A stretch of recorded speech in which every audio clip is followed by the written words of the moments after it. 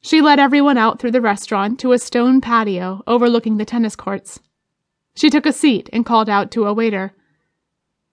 "Sangria for everyone, s'il vous plaît." She knew her accent was dreadful, and her Majorcan vocabulary was quite limited, but the locals appreciated the effort. She hoped they did, anyway.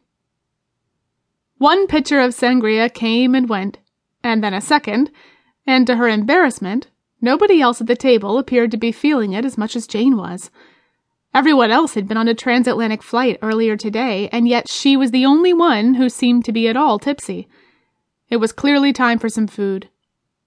When the waiter came by, she forgot the local word for fish, but especial got the point across just as well.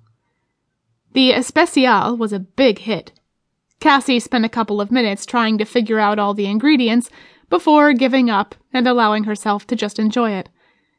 John proclaimed it the best thing I have ever put in my mouth, which earned him a protest from Cheryl. "What about—" He chuckled in response.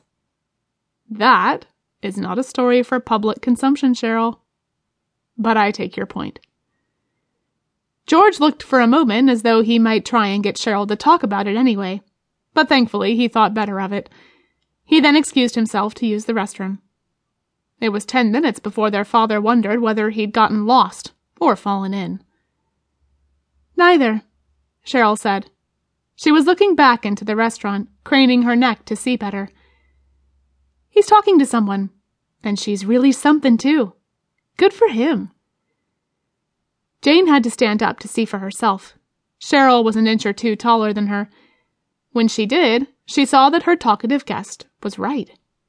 Her brother was at the bar, chatting with a woman who looked to be about his and her own age. She had short, almost spiky blonde hair, and she wore a leather miniskirt shorter than anything Jane had ever contemplated wearing. She was not her brother's type, to the extent he even had one, and it beggared belief that he could possibly be hers.